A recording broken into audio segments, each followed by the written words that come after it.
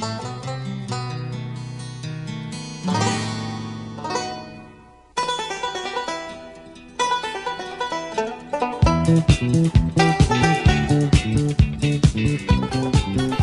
and welcome to another episode of the Cover Zero podcast, the show where I cover the least in the best way possible. I'm your host, Jason Wells. Week 3 is officially done, and I think I can safely say right now, as of 5/23, September 26th, the Miami Dolphins have the best offense in the NFL by a mile. What a fucking shit-kicking. Just scoring 70 points is unheard of. It's literally just unheard of. Even in the history of the NFL, it's only happened 3 times. We will get into that game, though. I am so excited to talk about that game. So many good things. But yeah, this week 3 slate of games, I mean, there was a lot of heavy favorites going into the week. We saw a fair amount of upsets. Actually, no, we saw quite a bit of upsets, if we're actually being honest. What was looking like a weak slate, actually, the week wasn't that great, but any week of NFL football is a great week. This episode, just me for this week. Chu was supposed to be joining me on this podcast. Work schedule, he couldn't make it. He will be on Friday's episode instead now, previewing that Patriots-Cowboys game, which should be a decent matchup. But yeah, on slate for this episode, as always, we'll do the Week 3 recap, but to start it off, we will go with the NFL Weekly Update, just a few notes to touch up around on through the league.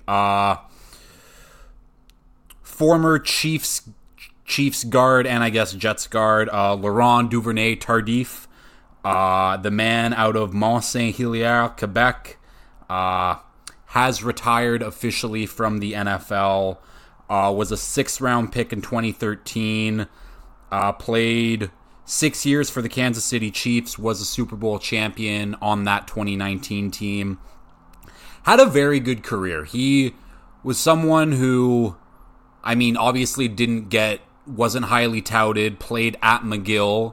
If you're not Canadian, that's one of the universities in Montreal.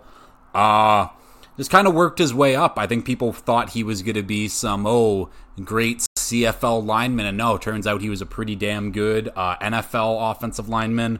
He was very good at one point. He was very good. And then once COVID hit, I should have said Dr. Laurent Duvernay-Tardif has retired from the NFL. But yeah, once COVID hit, he went back to work in healthcare, went back to work in the hospitals that were overrun with COVID.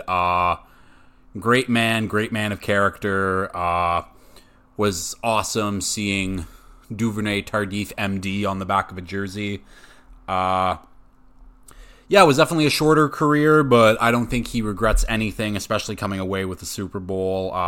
Wishing nothing but the best for our Canadian boy. Next note up, another offensive line news. Pretty sure that I reported that the Bengals cut La'el Collins a couple weeks ago. He has now passed his physical. He is free to sign anywhere now, I believe, and someone will definitely give him a contract. I'm not sure exactly who. There's definitely a lot of teams that need offensive line help, and I mean, the team that cut him just instantly came to mind because their offensive line's still kind of smelly. Ravens have been banged up. Maybe they look at him. A lot of teams need offensive line help. Someone will sign this man very quickly. Just interested to see where he actually ends up. If he ends up with a contender or if he just kind of gets the most money he can and just kind of plays it out for a year, get better, and then hopefully gets another bag this offseason. I guess we'll see for La'el Collins. Last note up for the weekly update. The Super Bowl halftime show was announced, and it's Usher. Usher, who hasn't put out an album, I think, since 2016. And even that album in 2016, I'm trying to remember, and I mean, like, with the work I do, I am in work trucks a lot of the day. We listen to the radio way too much. It's the same 10 songs on a loop. don't remember Usher in 2016 very much, that's for sure. Does he have some bangers? Of course he has some bangers, but I'm just a little confused about why we went with Usher for the halftime show. I'm sure he'll be good, and I'm sure he'll bring out a ton of musical guests to feature and share the spotlight with him, but just Usher, not that great, especially considering I just saw that the CFL, their Grey Cup halftime show, is Carrie Underwood. Would I put Carrie Underwood above Usher? It's pretty damn close, and considering the CFL got Carrie Underwood and all the NFL got was Usher, big ups for the CFL. That's all I know. Show will still be fun, but meh. I mean, he should sing Yeah. That's a great song. That's a banger. He has some bangers. It's just, I'm underwhelmed by Usher. And I think I'm allowed to be underwhelmed by him performing the halftime show. Yeah, that's quite literally all we have for NFL Weekly Update. So let's get into the Week 3 recap. Okay, as always, we will start with the games that we just watched last night, Monday Night Football. We'll start with the more primetime game, I guess. Rams versus Bengals. Rams 16, Bengals 19. Good football was not played between these two teams last night. It was very sloppy. Let's just start off with the Bengals, though. It is very evident that Joe Burrow is still hurt. He has not been able to push the ball down the field like he can. But even with that, even let's say Joe Burrow is operating right now at 70% health. It's fine.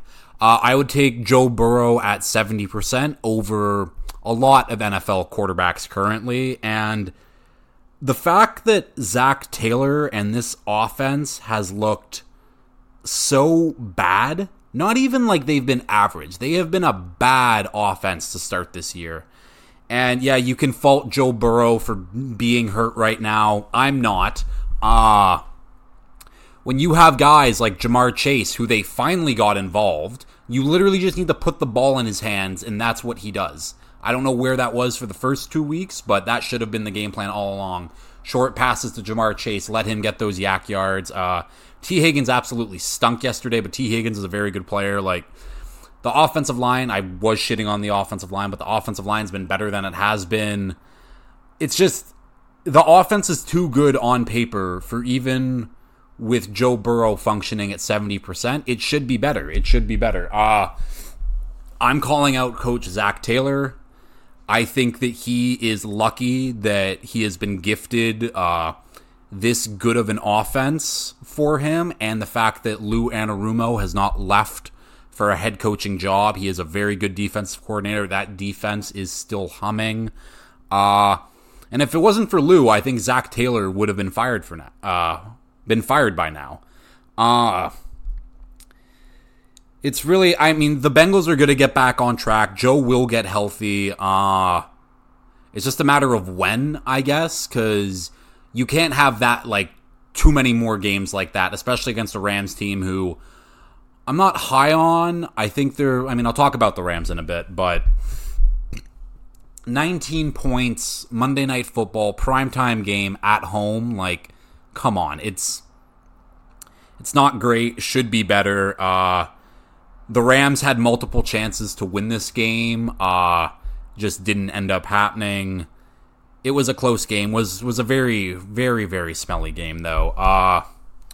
Do I have anything else? Oh, yeah, let's talk about this Bengals defense, because this Bengals defense is still very good. DJ Reader, one of the best defensive tackles in football. He was an absolute force all night. Trey Hendrickson, obviously, being disruptive on the edge. And I think second-year player now, Dax Hill, he was flying all around the field. He had a couple big plays. I think he had a big tackle for loss in the backfield on Kyren Williams. Also had a sack on Matt Stafford. It was fun to see him get used in different ways on the field. It looks like the Bengals found a good one.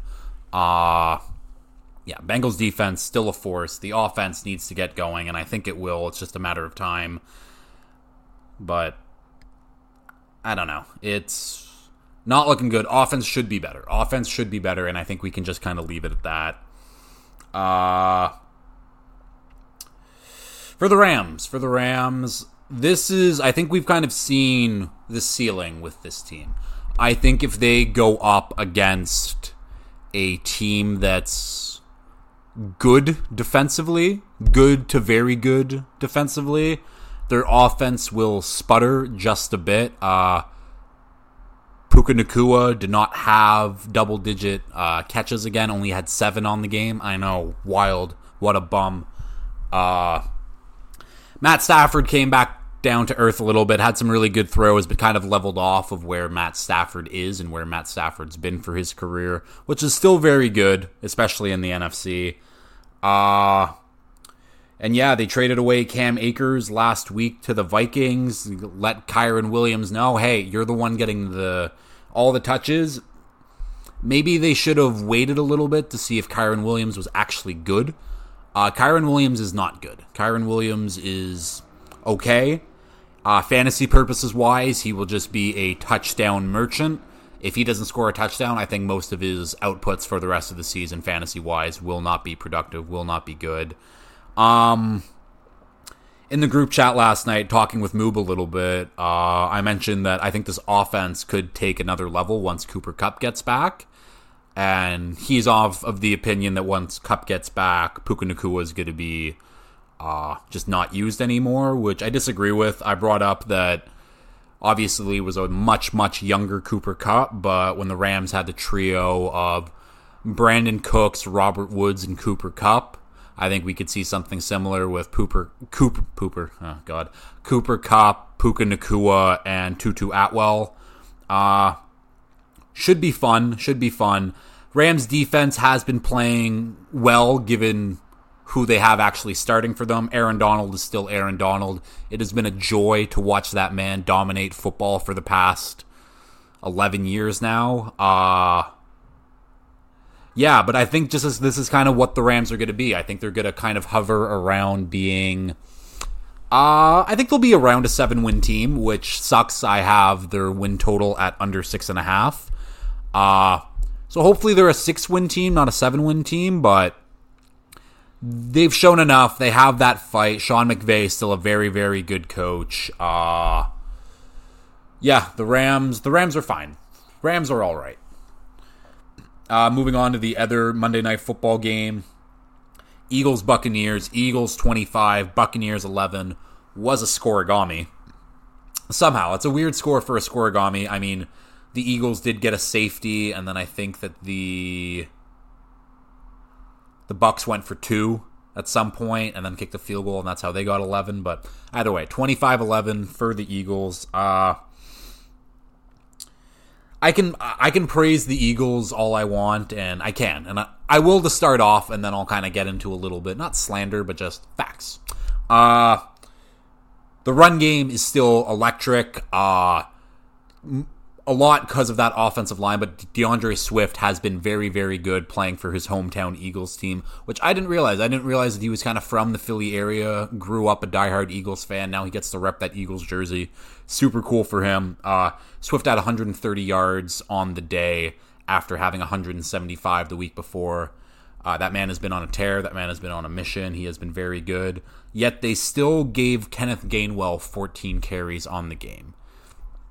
Don't know why. Obviously, you don't want to give Swift 30 carries a game.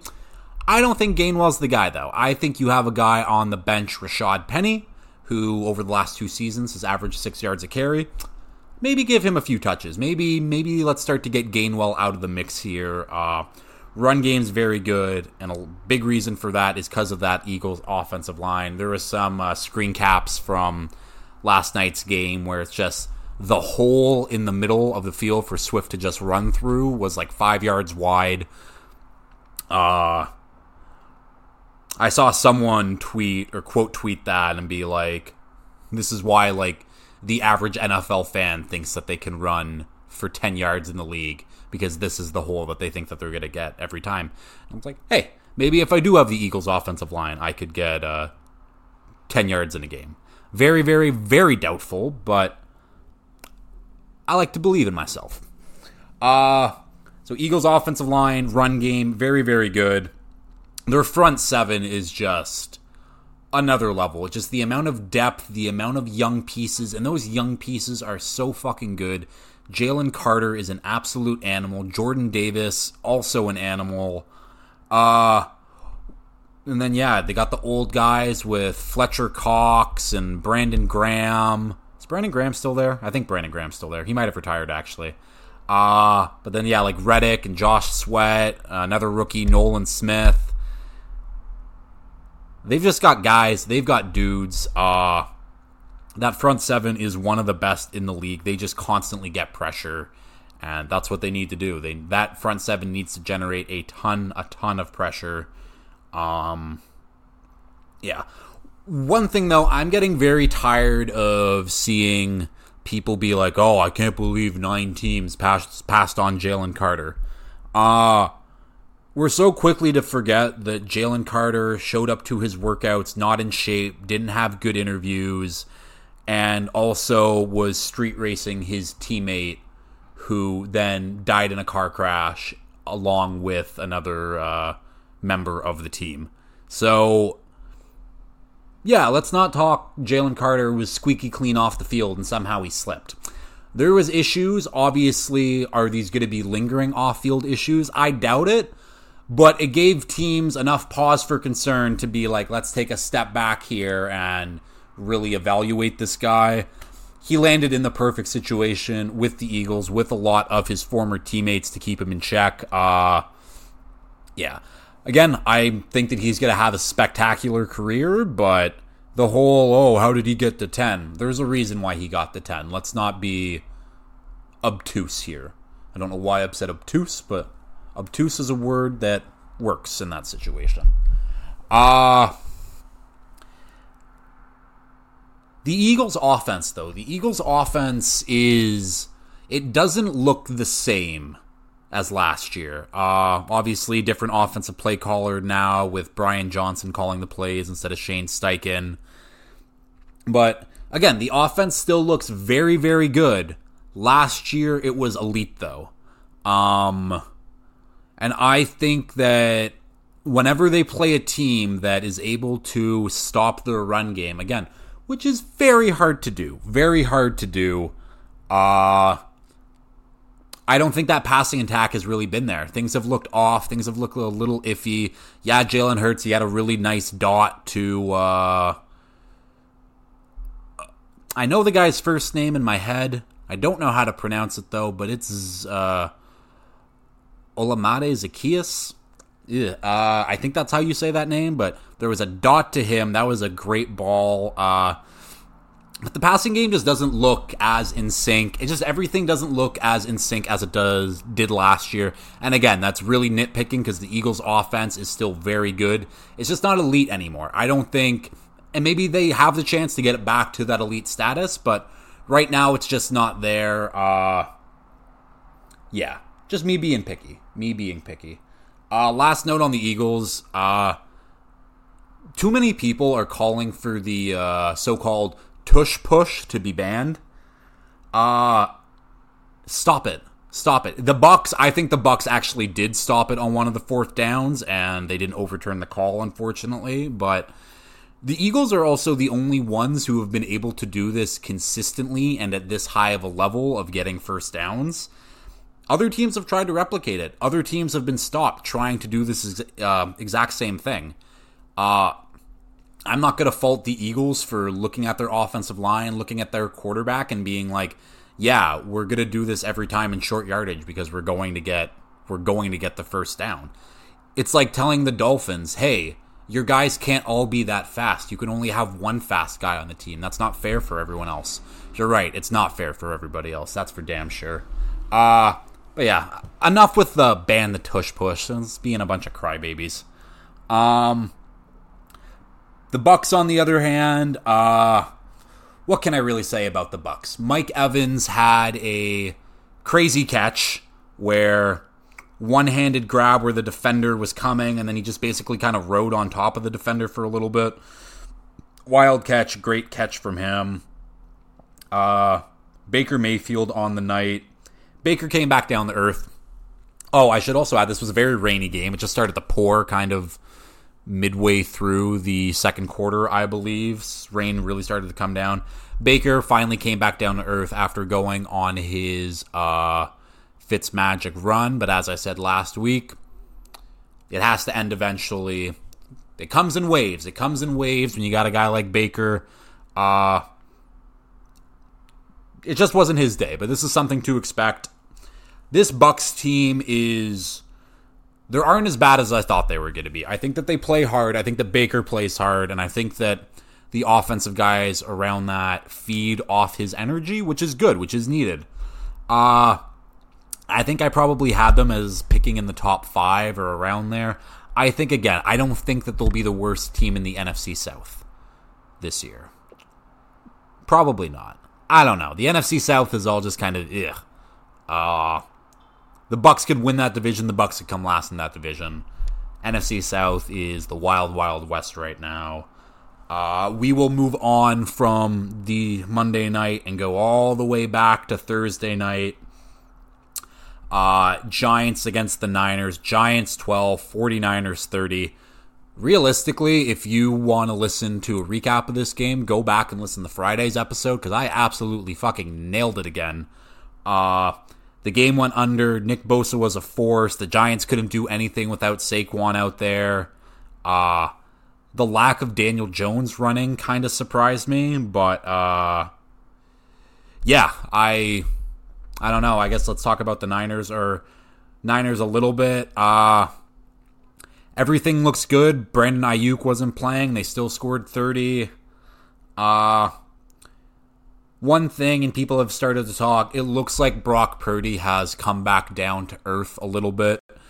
And with that being said, he's not the guy from last year who played absolutely lights out perfect.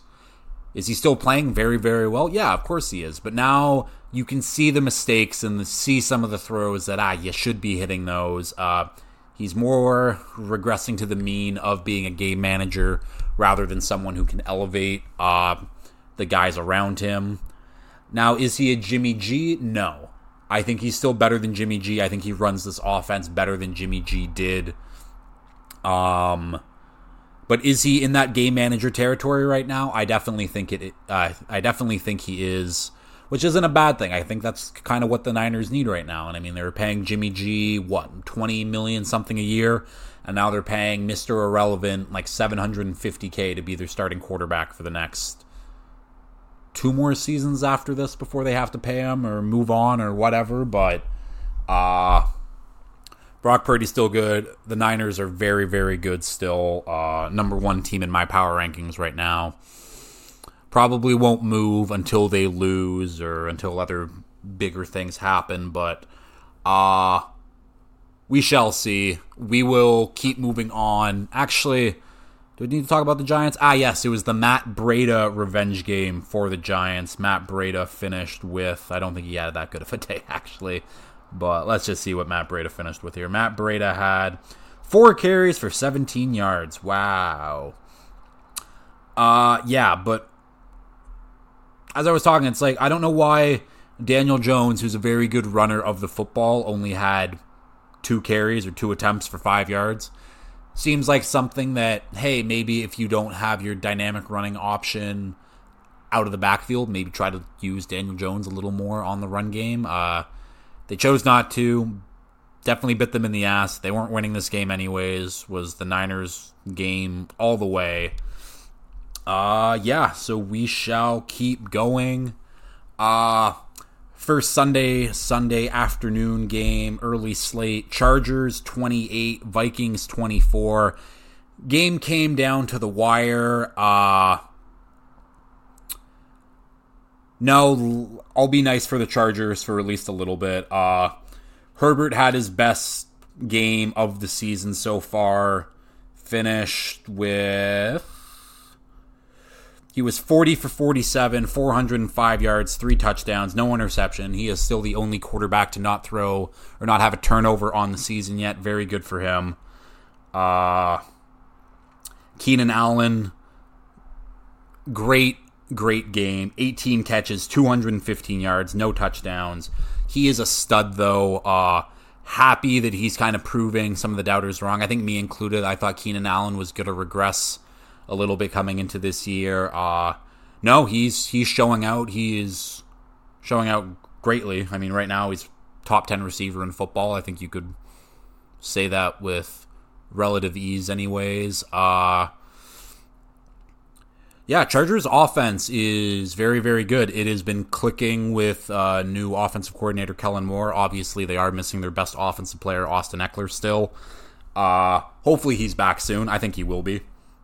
But yeah, this Chargers offense is clicking right now, and they won this game, but oh my god, did they try to throw this game away at the end. Justin Herbert, they were marching down the field to take the lead, and I don't know who this defensive back was. I think it might have been Byron Murphy, but you got to stop eating popcorn on the sidelines, getting your fingers all buttery, because Herbert threw a perfect pass to the DB right off his hands, right into the hands of Josh Palmer for a touchdown. That ended up being the game-winning touchdown. Even though... And then after Herbert did that and whatever, touchdown happens, boom. The Vikings drove down the field, punted, Chargers get the ball. I think they're on like their 25-yard line or something like that. 4th and 2, Brandon Staley is like, you know what, I'm going to go for this. I'm not going to punt, trust my defense. I'm going to put my opponent right in scoring territory with not a lot of time left on the clock. And that's exactly what he did. Luckily for him, the Vikings just aren't that good of a team. They have now moved to 0-3 in one-score games after being 11-0 to start last year. Or they were 11-0 last year. I don't get it with Brandon Staley. I truly don't. He tries to be really aggressive when he shouldn't be. He's really... what's the opposite of aggressive? Passive, I guess. He's very passive when he should be aggressive in situations, and he's aggressive when he should be passive. I don't get it. That man is in his own head. He needs to figure it out. I don't think he will. I don't think the Chargers let him figure it out either. I don't care how this season goes for them. The only way Brandon Staley saves his job, I think the Chargers need to win a playoff game for Brandon Staley to save his job. And I don't even know if you win a playoff game if you want Brandon Staley around still. Either way, great win for the Chargers. Good on them to get their first win of the season. I think they have an easier matchup next week. I could be wrong, though. They play the Raiders. They're going to kick the shit out of them. Let's talk about one more Chargers note. Chargers wide receiver Mike Williams is out for the season now. He tore his ACL. Very, very unfortunate it's the Chargers. I don't know what it is, but every year their players get hurt, and it's awful. I don't get it, but the Chargers are cursed in that way, like the Ravens and some other teams. Because the Ravens injury report, god damn. Yeah, so Mike Williams is out for the rest of the year. Canadian Josh Palmer came in relief, got that touchdown, had a few other good catches. But now I am expecting to see rookie Quinn Johnson shine. This is his time to step up. This is his time to get involved, because through the first 3 weeks of the season, hasn't really been involved whatsoever. Has been a non-factor in most games, and you're seeing other rookie receivers like Jackson Smith and Jigba, Zay Flowers, Tank Dell, Jaden Reed. I'm forgetting one of the bigger ones that Jordan Addison is also playing very well. And here you have Quinn Johnson, who's hasn't really had his chance to show out yet, and I'm sure that he'll get it, but you got to show out, because these guys who were picked behind you have been really showing out, and the pressure is on. It should be fine. It should be fine. The Vikings, on the other hand, I mean, Kirk statistically throughout the year he's on pace to smash almost every record in the book, but they're 0-3. Not, I don't know. It's just, this is the Vikings. This is who the Vikings should have been last year. They're kind of still playing the same way. Their offense is scoring a lot of points. Their defense just sucks. Their defense flat out sucks. I know I've said Brian Flores, the DC, still very good, and I still believe that. He dials up the blitzes a lot, and that's kind of what he does, and that's what that Flores system is dial up the blitz, and if they don't get home, the big play will be there, and the Vikings secondary is just buns in general, so it's easy to torch them. I don't see any turnaround for the Vikings here. If I was them and you know that you're moving on from Kirk Cousins after this season, I would trade him now. I would trade him to a team like the Jets, who are desperate, are trying to be in a win now mode. I don't know what you get for him. If you get a third, you take it. If you get a fourth, you take it. If you know that Kirk is not in your future plans, you've started off 0-3, bring in, I don't even know who their backup fucking quarterback is, bring in him, lose, try with one of these rookie quarterbacks, see if that happens, and obviously you have to keep Justin Jefferson happy, but yeah, not a great start for the Vikings, and I don't really see it changing, really. We'll keep moving on, though. Bills at Commanders. Bills 37, Commanders 3. Commanders kicked a sad field goal so they wouldn't get shut out in that game. Yeah, the Bills are going to roll. The Bills are one of the best teams in football, one of the best offenses in football. And they play the Dolphins this week, and that game will be, I can't wait. I'm so excited for that game. I really don't have much on this game because it's just, the Bills kicked the shit out of them, as they should. Bills defense has been very, very good to start the year. Their pass rush has been good. Josh Allen didn't even need to play great. He was 20 of 32, 218 yards, a passing touchdown, 1 interception, 46 yards on the ground, 1 touchdown. James Cook had a good day running. Diggs, 111 yards. Like, the offense is just clicking right now. The offense is humming.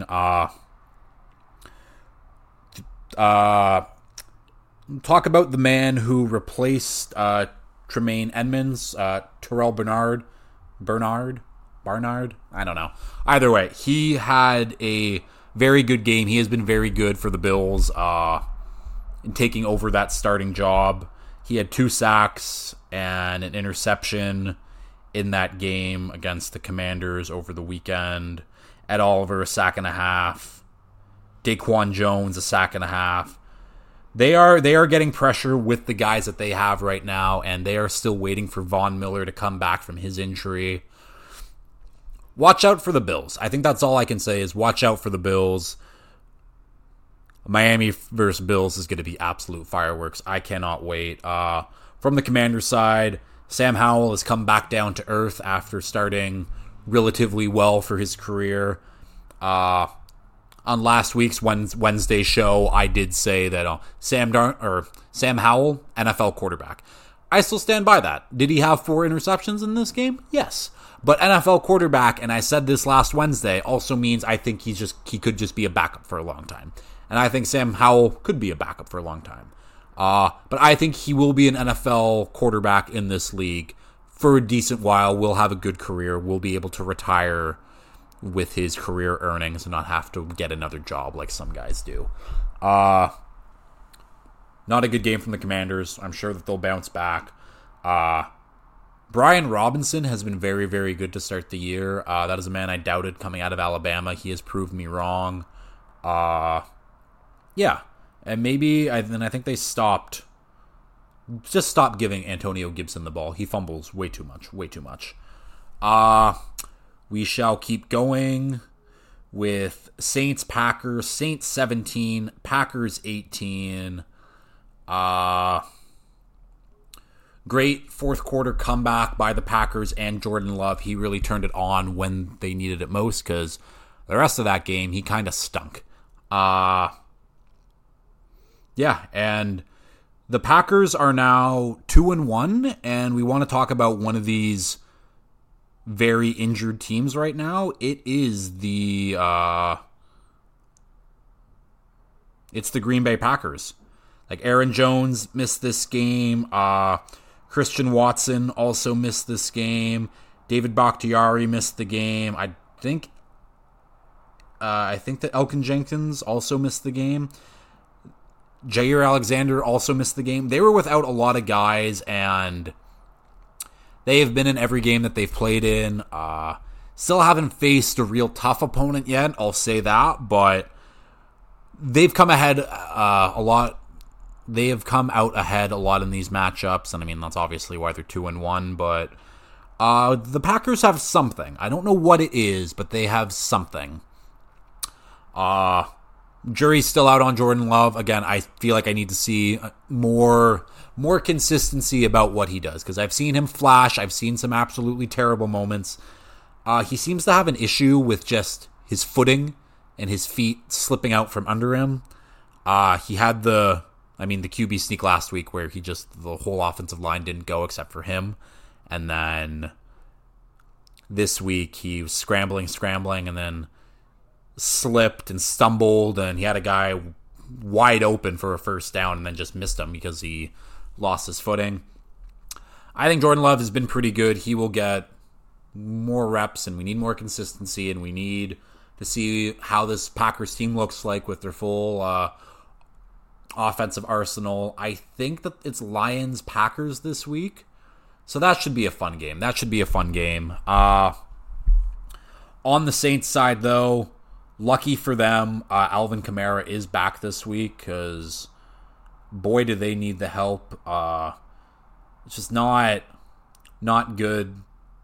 Derek Carr left the game with an injury, did not come back. I think he has a shoulder injury. Yes, AC joint. He's week to week right now. So that means we get famous Jameis. Jameis Winston is coming in. We'll see if he's learned not to be an idiot yet. I'm unsure, but we'll find out very quickly. Obviously, Saints getting back Kamara will be a huge help. Part of me thinks that next week could be a big Taysom Hill game. With Alvin Kamara back, get Taysom Hill, Jameis Winston in at quarterback. They don't really like him anyways, but we shall see. Not a lot of good things to say about the Saints, really. Shout out to Chris Olave, though. 8 catches, 104 yards. Also, shout out to Jimmy Graham for catching a touchdown. Wild that he is catching touchdown passes in 2023, but hey, he's out here doing it at the age of 36. Good for him. Moving on to a game that I honestly didn't watch that much. The only note I have down for this game is Sam Laporta is an absolute monster. Falcons 6, Lions 20. Sam Laporta is an absolute monster. I don't know what it is in Iowa and them just breeding these great NFL tight ends. You got guys like George Kittle and TJ Hawkinson. I'll even throw Noah Fant's name out there. He's still been solid. And now you got a guy like Sam Laporta who looks to be the next one. He had 8 catches on the day for 84 yards, 1 touchdown. Yeah, I mean, I can say the Falcons defense. I like this Falcons defense. This is a good Falcons defense. They played one of the better offenses in the NFL, held their own. But really, it's this Falcons offense, which is just mind-numbingly painful to watch at times. The script got away from them early, and that's why Desmond Ridder had to throw the ball 38 times. I think Arthur Smith doesn't want Ridder throwing more than 25 times in a game, I could probably say.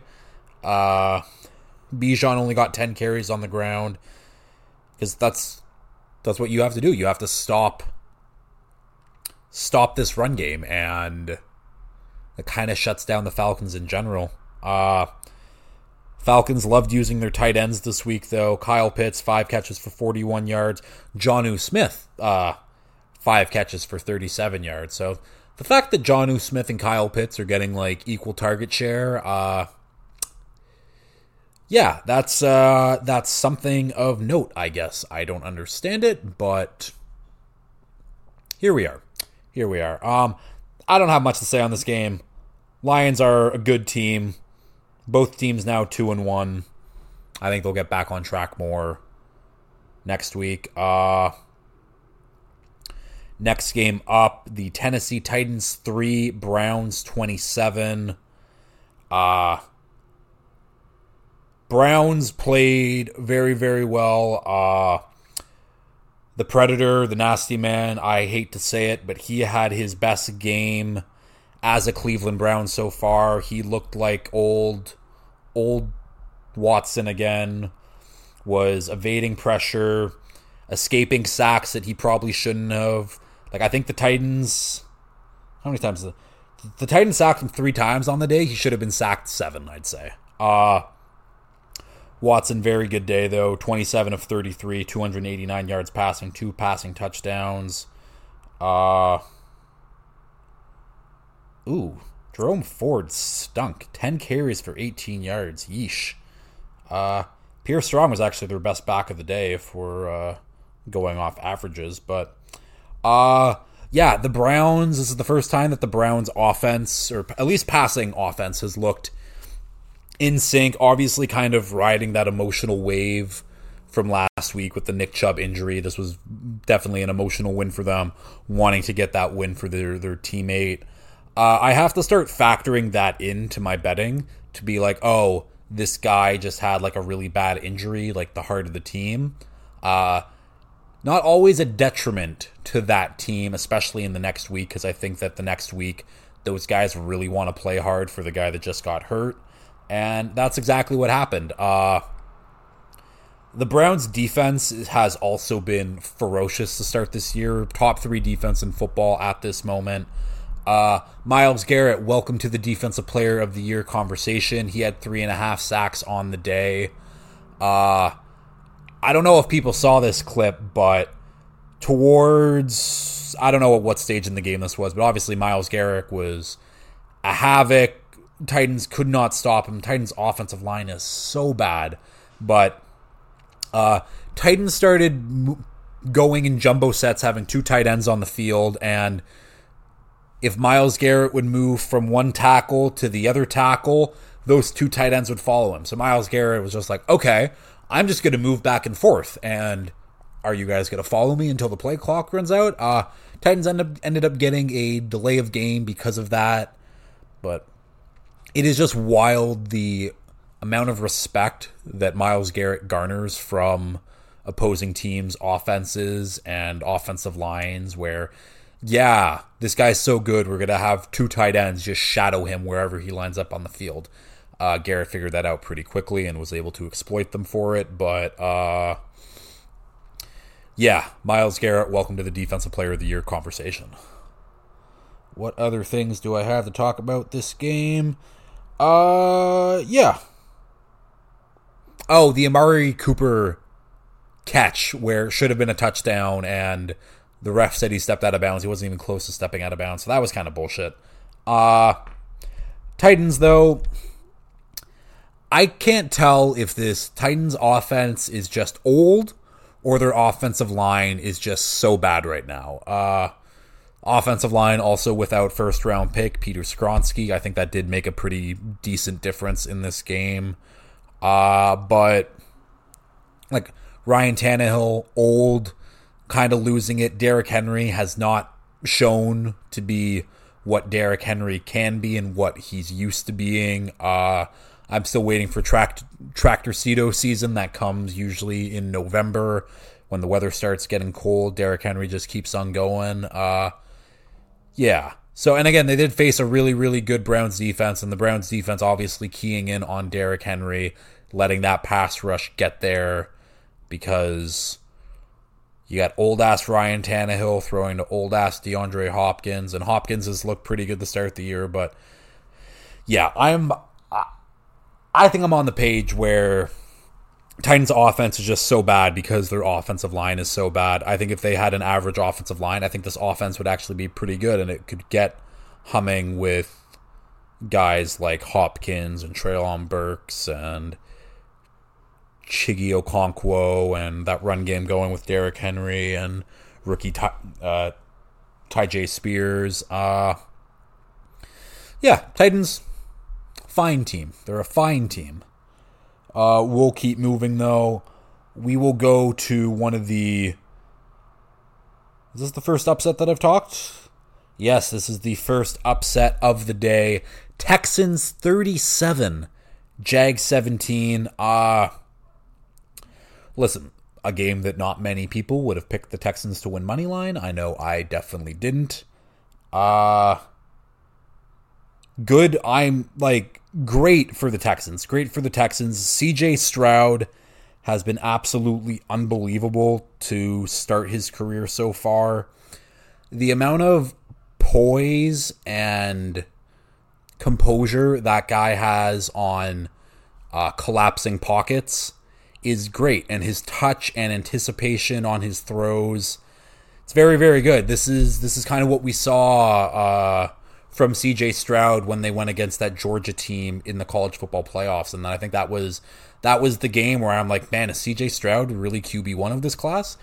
I went away from it because as the weeks and the months goes on, as we got further away from that Georgia game, got out of my memory a little bit. Should have went back and watched that, because this is the CJ Stroud that we're seeing in the NFL right now.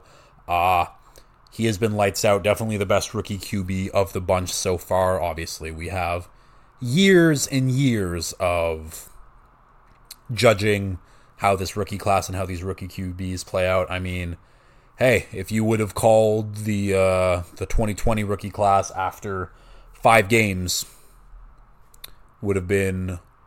Actually, I don't even know who it would have been, because Joe Burrow tore his ACL, so he didn't even play in 2020. So it just would have been Herbert, I guess Tua by default, because at least he played 2020, then Burrow, and then Jalen Hurts. Now, I put all 4 of those QBs in the same conversation. Actually, I don't know. Burrow is hurt, so I shouldn't be looking at his recent play and being like, that's going to translate for the rest of the season. I'll still put Burrow in that one tier above where I have Tua and Herbert and Hurts, but that 2020 draft was special. If you got a QB in that, you got a good QB. What game was I talking about, though? The Houston Texans. So CJ Stroud has been very, very good to start his career so far. Dameon Pierce has just not been able to get anything going on the ground. Hasn't been a good start. Rookie Tank Dell has been a monster so far. He had 5 catches for 145 yards in this game, 1 touchdown. He's been a monster. Other rookie Will Anderson had a blocked field goal in this. Texans are fun. And I said this in the offseason, where I don't think the Texans are going to be one of these bad teams that are just kind of a pushover. Because right now, I think the only team that's been like that has been the Bears, where they're the only truly bad team in the NFL right now. Because I think everyone else, I give them a chance to win any given Sunday. The Bears, not so much. And we'll talk about that game in a bit. The Jags on the other side, though, not great. Not great. The red zone... No. Yeah. I don't know. The offense, it looks like it's so close to being there and so close for things to working, but it's just not right now. And there was a couple key drops that could have changed the outcome of this game, but didn't. Last thing I have to say about the Texans. Andrew Beck, their fullback / tight end, had actually, I'm going to get the numbers right on this because he deserves his praise. He had a 85-yard kick return for a touchdown. Andrew Beck listed at 6'3", 255, 85-yard kick return. The highlight of his career. You absolutely love to see things like that. Yeah. Okay, back to the Jags. Jags offense has just not been clicking. It's been close, and things have worked well some weeks, not worked well other weeks, and things that haven't worked well some weeks have worked well in other weeks. It's just hasn't been cohesive, hasn't been all on the same page yet, and I'm sure that they'll get there. We're still very, very early in this season. However, this Jags defense that I've kind of been praising a little bit was a very, very rough game, especially for a Texans team that had four starters missing from the offensive line, and guys like Josh Allen and Trayvon Walker couldn't do anything. Am I worried about the Jags? I'm not. I think that they'll get back on track. I think that they'll safely win this division, even though the Colts right now are leading that division, which is absolutely nuts. Because it's the Colts at 2-1, then Jags, Titans, and Texans all at 1-2 right now. Again, I think things will change, but this is not a game that you expect the Jags to lose. Obviously, Trevor Lawrence now is 1-4 against the Texans for his career, which is just objectively funny considering how bad the Texans have been. I mean, I guess the Jags have also been very bad in that time frame. We will we'll keep going though. Next game up, we have the Patriots and the Jets. Patriots 15, Jets 10. My one note for this game is this is the game that no one watched unless you are a Patriots or Jets fan. Didn't come across Red Zone once. Let's talk about the Patriots, though. This was another wet, rainy game. The defense did exactly what they should against Zach Wilson. Zach Wilson is the worst quarterback in football. They did their job. They did exactly what they needed to do. So I don't really care about what the Patriots did this week. This is exactly what should have happened. Should they have probably won by more? Maybe. The Jets do have a very good defense, I'll say that. I don't know what to talk about in this game. The Jets stink. I think they're bringing in Trevor Siemian as a backup or potential. I think there's better quarterbacks available than Trevor Siemian. I think Trevor Siemian is definitely better than Zach Wilson. Like, Zach Wilson just sucks. He just flat out sucks. There's no way to sugarcoat that, really. I don't know. I think the one noteworthy thing to come out of this game was Mac Jones likes grabbing other people's nuts. Sauce Gardner proceeded to throw him to the ground after that, and then Mac Jones complained and whined about, "Oh, he pushed me." Don't go grab another guy's junk. That's just a weird thing. The comparison getting thrown around is Mac Jones is the NFL equivalent to Grayson Allen. If you don't know the name Grayson Allen, I mean, look up his highlights at Duke. That man is one of the most, not even dirty, just cheap shots and tripping people and just being an all-around piece of shit. I think Mac Jones is getting very close to that. I don't think there are a lot of defensive players that like him around the league. I think he's getting a reputation of being that kind of guy, and you don't want to be that kind of guy, because in football, it's not like, oh, I can get under a guy's skin, and like, it's just, Mac is a loser. I think it's easy to say. He's just a loser. Is he a fine NFL quarterback? Sure. Is he a loser? You're goddamn right he's a loser. I have nothing football related to talk about this game, though, other than, Mac Jones likes grabbing other guys' nuts. We will keep moving on, though, onto was the best game. Truly the best game, best offensive performance I have ever seen in the NFL ever. Broncos 20, Dolphins 70. Yes, you heard that right. Dolphins 70. They won by 50 points. Let's just start off with some stats here. Most yards in an NFL game in history. 1951. The Rams versus the Yanks. Who the fuck are the Yanks? I don't know. They had 735. The Dolphins, last Sunday, 726 against Denver. And the 1958 Steelers had 683 against the Cards. Most points in a game in NFL history. Technically, the record goes to Washington versus the Giants in 1966 with 72.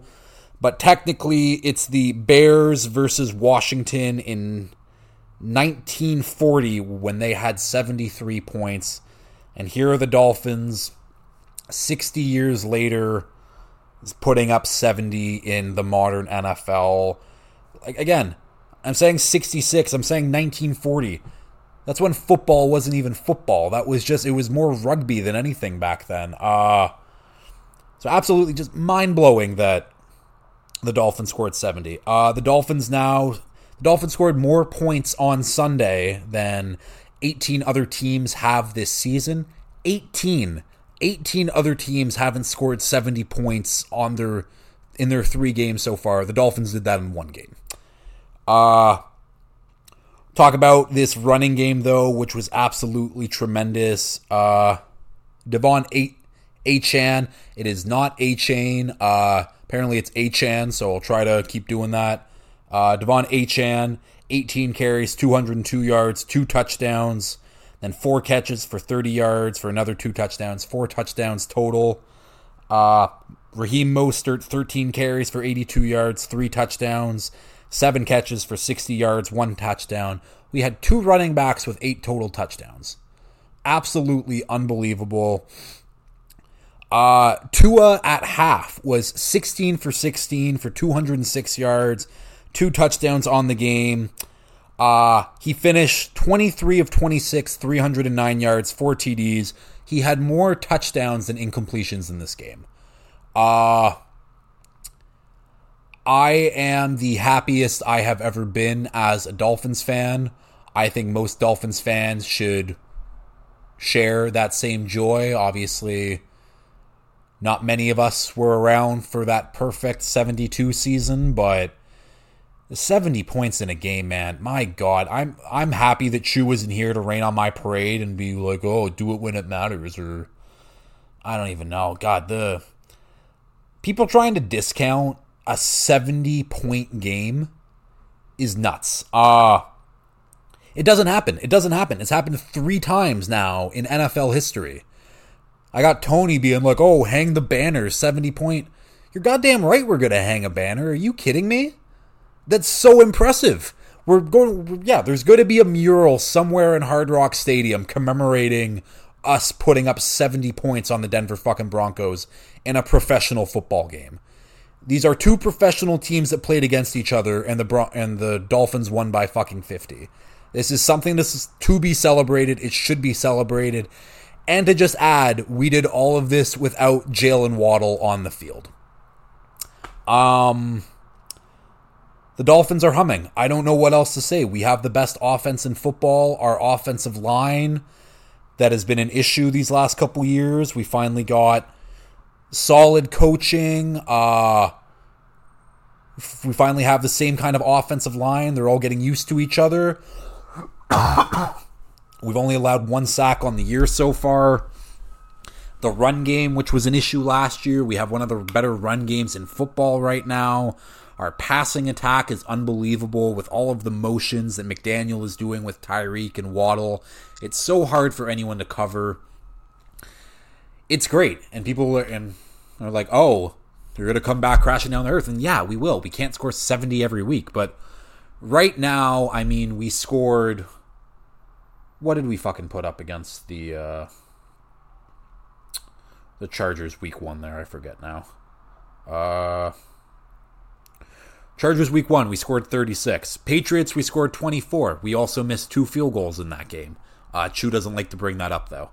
And then we scored 70 on the Broncos. This is going to be one of the better offenses in the NFL, regardless if it comes back down to earth at some point, and it will.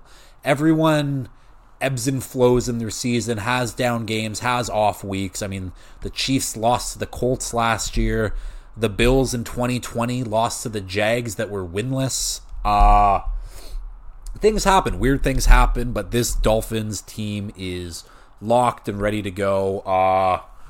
And it wasn't just the offense this game. Obviously, the offense scored fucking 10 touchdowns, but the defense still played very well. Javon Holland has been playing like one of the best safeties in football. He had 2 forced fumbles on the day, both on Courtland Sutton. Our defense was getting there with pressure, and it's not like the Broncos' offense really played bad. I don't think that they did. The Dolphins' offense was just clicking on another level, and the Broncos' defense couldn't do anything to stop them. I mean, there are some screen caps from this game, too, where there's A-Chain following his lead blocker, and everyone behind him, there's like 4 Broncos defensive linemen just lying down on the field because they got mauled or they got their ankles broken. This is a very, very fun Dolphins team. This is a very, very real Dolphins team. People are on notice, definitely. This is in our group chat there, we always say, oh, this person's down horrendous, this person's up horrendous. I am the most up I have ever been in my NFL fandom career. Dolphins are a very good team. Dolphins are a very, very, very good team. And people also bring out, oh, what if Tua gets hurt? Then you're done. If most NFL starting QBs get hurt, their teams are cooked. That's not some strictly Dolphins Tua thing. If Justin Herbert were to miss the rest of the season for the Chargers, I don't think Chase Daniel is willing them to the playoffs. If Pat Mahomes were to miss the rest of the season, I don't think that Matt Moore... Actually, no, it's Blaine Gabbert now. I don't think Blaine Gabbert is leading the charge for the Chiefs. If Josh Allen were to miss time... Who's their backup right now? It's not still Matt Barkley. Either way, I don't care. They're not doing anything. This is just what happens when we have good football teams. Like, great football teams, I should say. Is you try to knock them down, and... yeah, if Tua gets hurt, it's going to suck. But... it's going to suck if any starting quarterback gets hurt around the league. It is what it is. This is what when you have a superstar quarterback, this is what we get. If they get hurt, the team's done. It is what it is. Let's talk about the Vikings not the Vikings, oh my god. The Broncos for just a little bit, because I didn't mention, I don't think that the Broncos necessarily played that bad. It was close-ish in the first half. Obviously, we were rolling on offense regardless, but Courtland Sutton had 2 bad fumbles that would have possibly led to scoring drives for the Broncos, and their defense just couldn't hang. It was as simple as that. Russ didn't look that bad. Actually, I was very impressed with a few of Russ's throws, hanging in there in the pocket, getting smacked just after throwing the football and making those throws. I thought Russ actually looked pretty good, if we're being honest. Just everything else was not great. God, I want to keep talking about Miami. We're so fucking good. All of it without Jalen Waddle.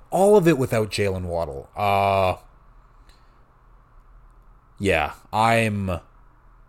we're such a good fucking football team. It's going to be a great year. It is going to be a great year. I will move off the game, though. I will be nice. Also, big shout out to Tyreek Hill for always doing Tyreek things. 9 catches, 157 yards, 1 touchdown. Monster. He's a monster. He's unguardable in this league. Next game up, the Colts 22, Ravens 19. This game went to overtime. The Colts are playing pretty good football. Am I shocked about this outcome? A little bit. I think the Colts defense has been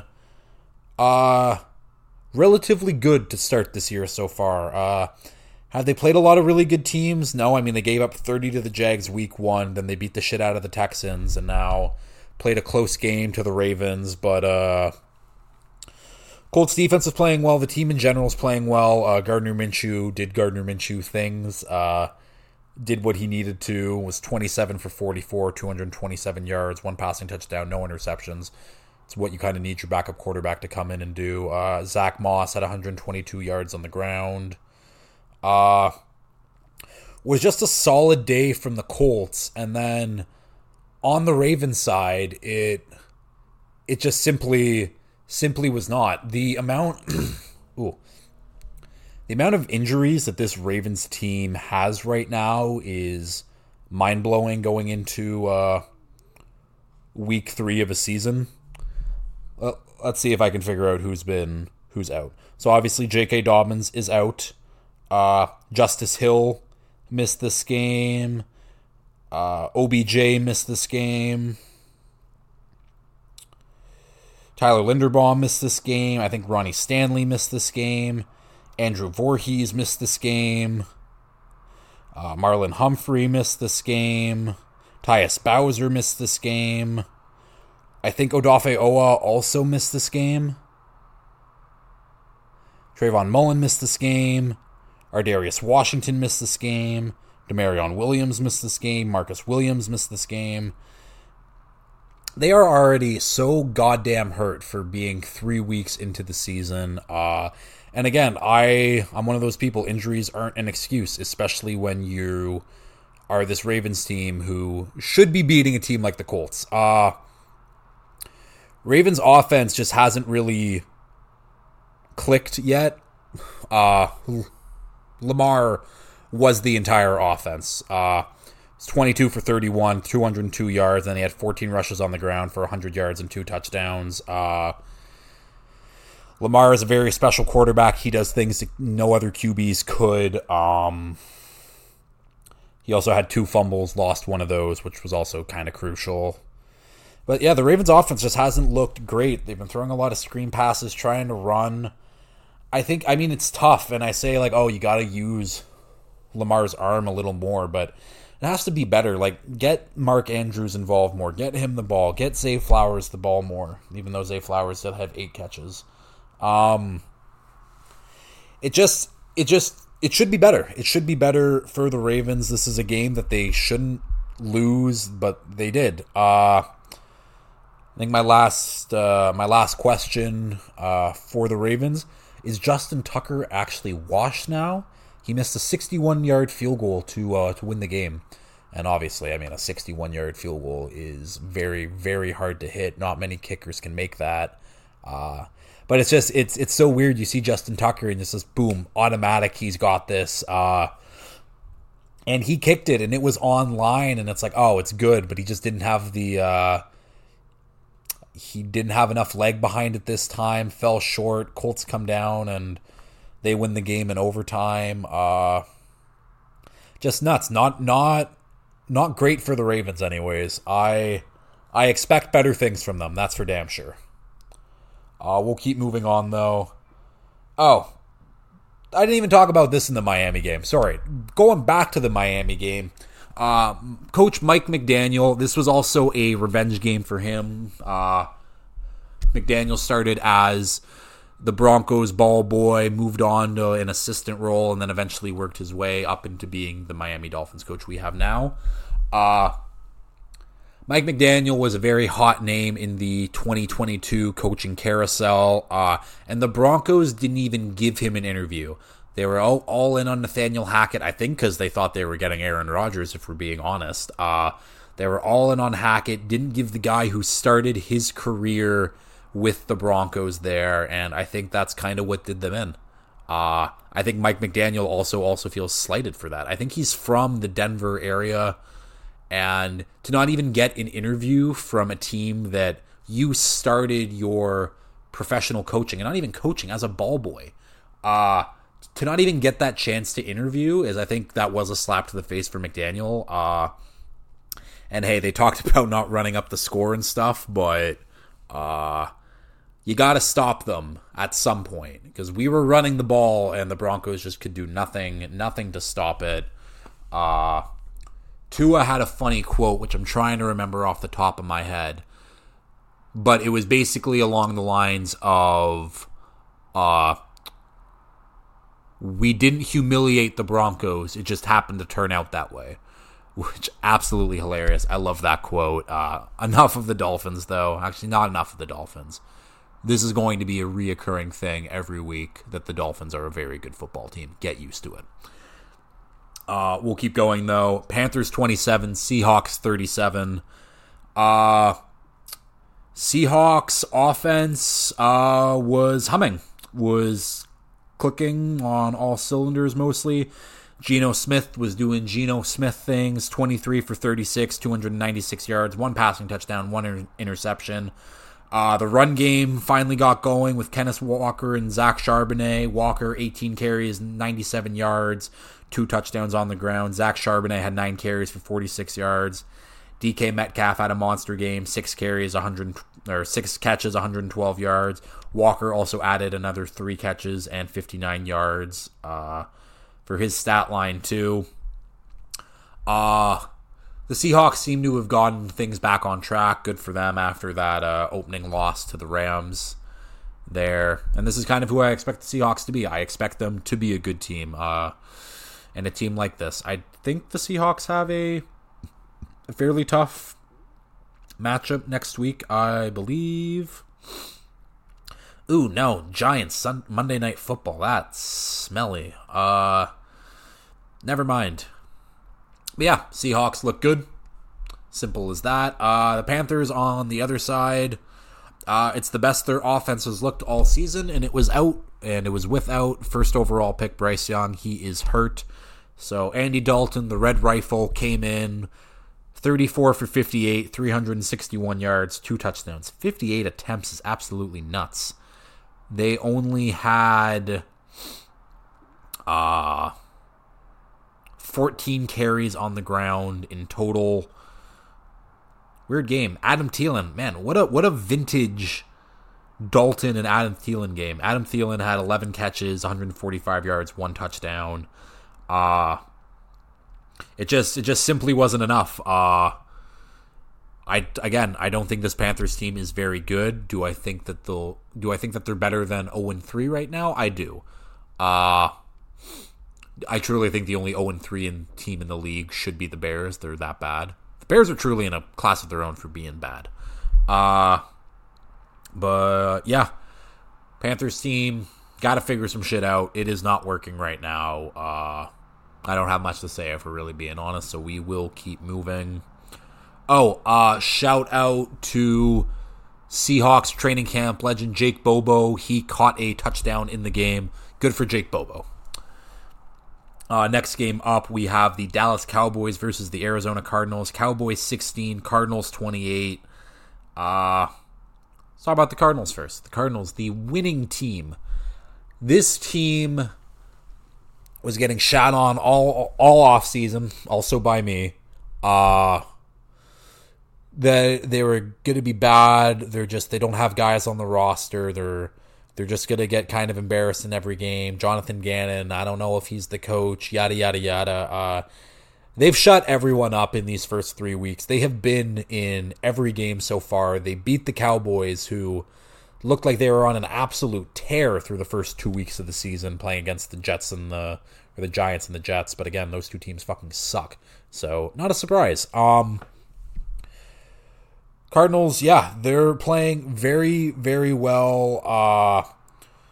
They're using players in creative ways. I think James Conner was averaging 7 yards per carry in this game, which is crazy because that's not a guy who really averages that high of numbers. They're getting their guys involved. They're using Rondale Moore, who is a very explosive player, in more creative ways that Cliff Kingsbury did not use him, using Moore out of the backfield, which I think is very, very smart. Am I in on the Cardinals now for this season? No, absolutely not. Do I still think that they'll finish with a top 5 pick? I do. But good on them for playing hard, proving the doubters wrong. I will say, though, if Kyler Murray comes back at some point this season, let's say November, I think Kyler, the way that this team is looking, and I know that Kyler is way, way better than Josh Dobbs is at quarterback, that could push the Cardinals out of the Caleb Williams sweepstakes, might even push them out of the top 5, where they might not even be in the Drake May sweepstakes and might have to make a trade up. But maybe Kyler's their guy, and they're going to be fine with having their pick wherever that's going to be in the top 10, and then wherever that Texans pick is going to be in the first round. And maybe they just roll with Kyler and see what happens, but I'm not too sure. The Cowboys on the other side. I had Cameron complaining to me about not having the Cowboys higher in my power rankings the first 2 weeks, because I think I had them at 5 both weeks, and he's like, "Oh, but they've been so good. Their point differential is insane. Their defense looks absolutely incredible." And both times I said, and I'm like, "Listen, all of that's true, Cameron, but this offense has not been tested and has not really looked that great in general." And what happens when the Cowboys defense for the first time this season doesn't play absolutely lights out? The Cowboys offense can't do anything. They were great in between the 20 and 20 markers on the field, but they were absolutely terrible in the red zone. They were 1 for 5 in the red zone. Just not good. The play calling is not great. It's just, this is kind of what I expect from Mike McCarthy. This is who Mike McCarthy is as a play caller, as an offensive head coach. I don't expect good things. What can I talk? Oh yeah, no, fucking Mike McCarthy's comments after the game. So here's Mike McCarthy, not even complaining after the game, but putting blame on himself, which he should. They had 3 offensive linemen out of the game. I think it was Zach Martin, Tyler Biadasz, and I think Tyron Smith were all out of the game, and made a big difference. But Mike McCarthy put the blame on himself because he didn't prep the younger guys, who some of them were getting their very first starts in the NFL, for the game, which I don't know how you don't get guys reps when you know that there's a chance that these 3 other starters might not play. So just bad coaching on his part. It's like, get your guys prepped for the game. So here he is being like, "Oh, well, part of the reason why we lost is we had 3 missing offensive linemen."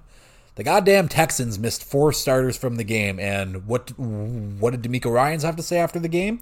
He was like, "Oh, next man up. If you get a chance to play, we know you're going to play hard, you're going to play efficient, you're going to play the way that we play football here in Houston." But no, Mike McCarthy just decided not to have his younger guys prep for a game where he knew that they would be playing. But this is my big hang up with the Cowboys. I think they do have a very good defense, and this defense looked terrible without Trayvon Diggs in the lineup. I don't think that long term they're gonna have that great of an effect, but yeah, if the defense doesn't play well, I don't trust this offense to score points. I don't think they're scary. I think that they were scary with a proper offensive coordinator in Kellen Moore. And I still have my fucking issues with Kellen Moore. I just know that he's way better than Mike McCarthy. I think the Cowboys are missing Kellen Moore very badly. I think he should have been their head coach probably, or Dan Quinn. Just not Mike McCarthy. Cowboys have the Pats next week, though.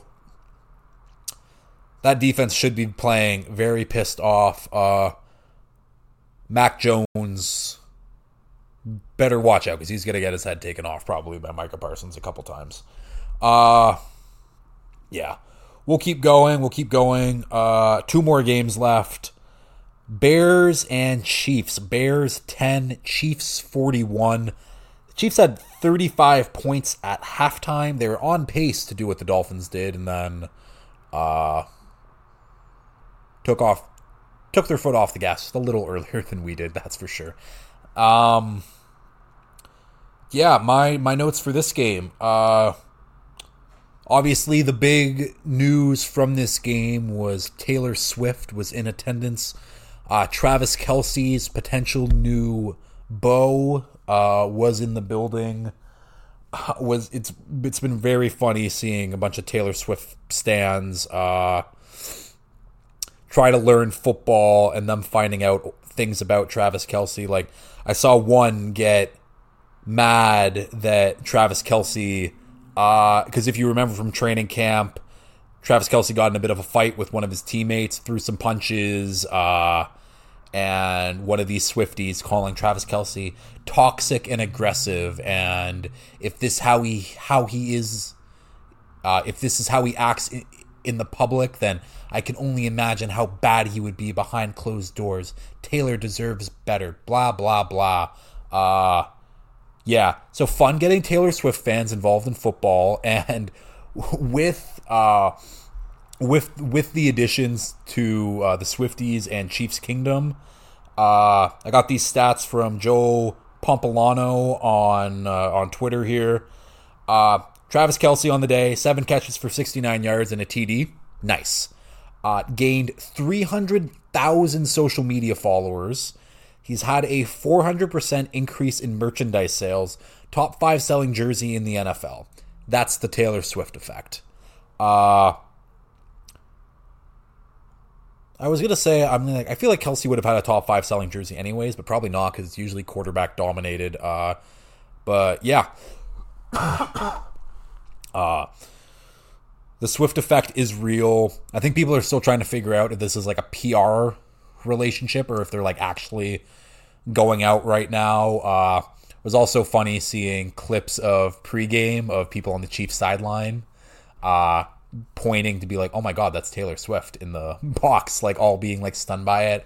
And Pat Mahomes doing his goofy little wave up to her in the box. I don't know. It was very, very funny, very funny. Let's talk about football though, because this is what this podcast is about, is the NFL. I don't have much to say. The Bears fucking stink. The Chiefs are a very good football team. I think my one note for the Chiefs, rookie Rashee Rice looks to be building a connection with Mahomes. Other than Travis Kelce, I think he led the receivers in receptions. So something to look out for. Maybe Rashee Rice is going to be the emerging wide receiver 1 for this team. I guess we'll see. The Bears. The Bears are bad. The Bears are the worst team in football. They're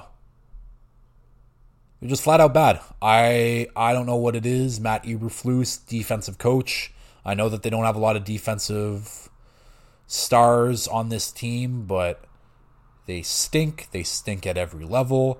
Nothing works. DJ Moore already wants to leave. It's just bad. And yeah, I've been saying throughout this episode where I think they're the only truly bad team in the NFL right now. No one's in that same tier as them. And I mean, you have the 0-3 Vikings as well. The Vikings would kick the shit out of the Bears. And like kick the shit, like they'd win by like 15 points probably. Yeah, I don't know what's going to happen with the Bears. I think Matt Eberflus is definitely on the hot seat. Do I think that he gets a chance to pick his quarterback? Yes, I do. Do I think that it will happen? I guess we'll see. Because right now the Bears are looking like they're going to have 2 top 5 picks with their pick and then the Panthers pick. We'll see how it plays out for the rest of the year, but the Bears are just flat out bad. There's no more defending the Bears. The Bears suck. Don't bet on anything Bears related ever. Bears are a bad football team. And last game of the night, Sunday Night Football, Steelers 23, Raiders 18. The Steelers defense is so good, the rest of it doesn't matter. The only things that I enjoyed watching this game was the Steelers defense, and then Max Crosby and Devontae Adams. That's about it. Yeah, Steelers defense is one of the best in the league. They did their job. They did their part. Steelers offense, on the other hand, was probably their best performance of the season so far. Still wasn't great. They had a couple. They had a big chunk play to Calvin Austin there for a long touchdown. But other than that, not much to really be proud of. Najee Harris and Jalen Warren both averaged 3.7 yards per carry. Yeah, Steelers offense isn't good. Steelers defense is very good, and that is the only thing that will keep them in games for this season. The Raiders, on the other hand, Jimmy G is getting worse and worse. He had a terrible, terrible game. The Raiders offense was just throw to Adams, and hopefully he can do something. I think Jimmy G has a good chance to get benched at some point this season, so the Raiders can get a look at their rookie Aiden O'Connell, who looked very good in the preseason. Yeah, and then I guess let's talk about how this game ended. Josh McDaniels, I think, has just proven he's not a good coach.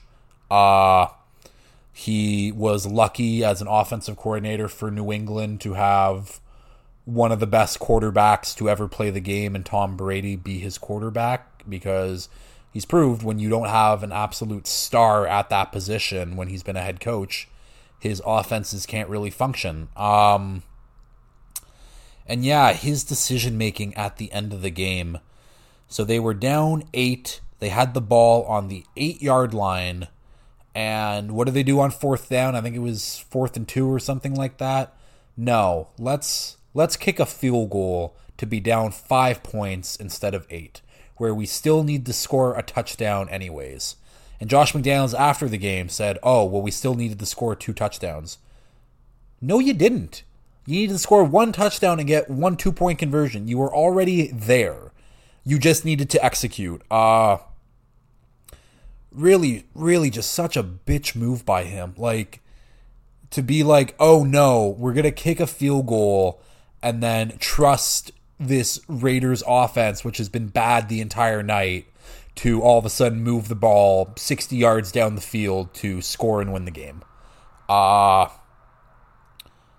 just don't see it with him. He is not a good coach, but at the end of the day, he won't get fired because the Raiders are still paying John Gruden, and Mark Davis definitely cannot afford to buy out 2 coaches of their contracts, because that man is not cash, or that man is cash poor.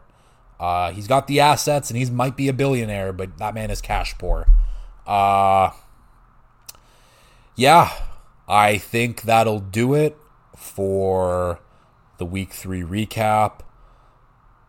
Great slate of games. We got some good upsets. I mean, I wonder what it would have been to moneyline the Colts, the Texans, and the Cardinals to win. It probably would have been plus 10,000 or something like that. I'm sure someone has a ticket like that out there. Yeah, great slate of games. I'm just happy that Miami has a competent, competitive team. The coaching is great.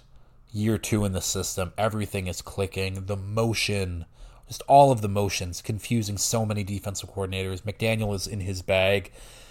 Bills game this week, 1 o'clock start. Going to be fireworks. I cannot wait for that matchup, because that's truly the first real test of the season. Obviously, I think the Chargers are a very good team and they'll get the ball rolling a little bit more after this win, but I know that their defense isn't very good. The Bills have a good defense. They have a good offense. We have a good offense. Our defense has been good so far. I think obviously that first game excluded, but we shut down the Pats with relative ease, which I mean is easy. And then the Broncos, yeah, we shut them down. Should be a fun game. I'm excited. These divisional battles are always fun. But yeah, I'll leave us here. If you've liked this, please like, share, retweet, subscribe, all that fun stuff. And until next time, peace.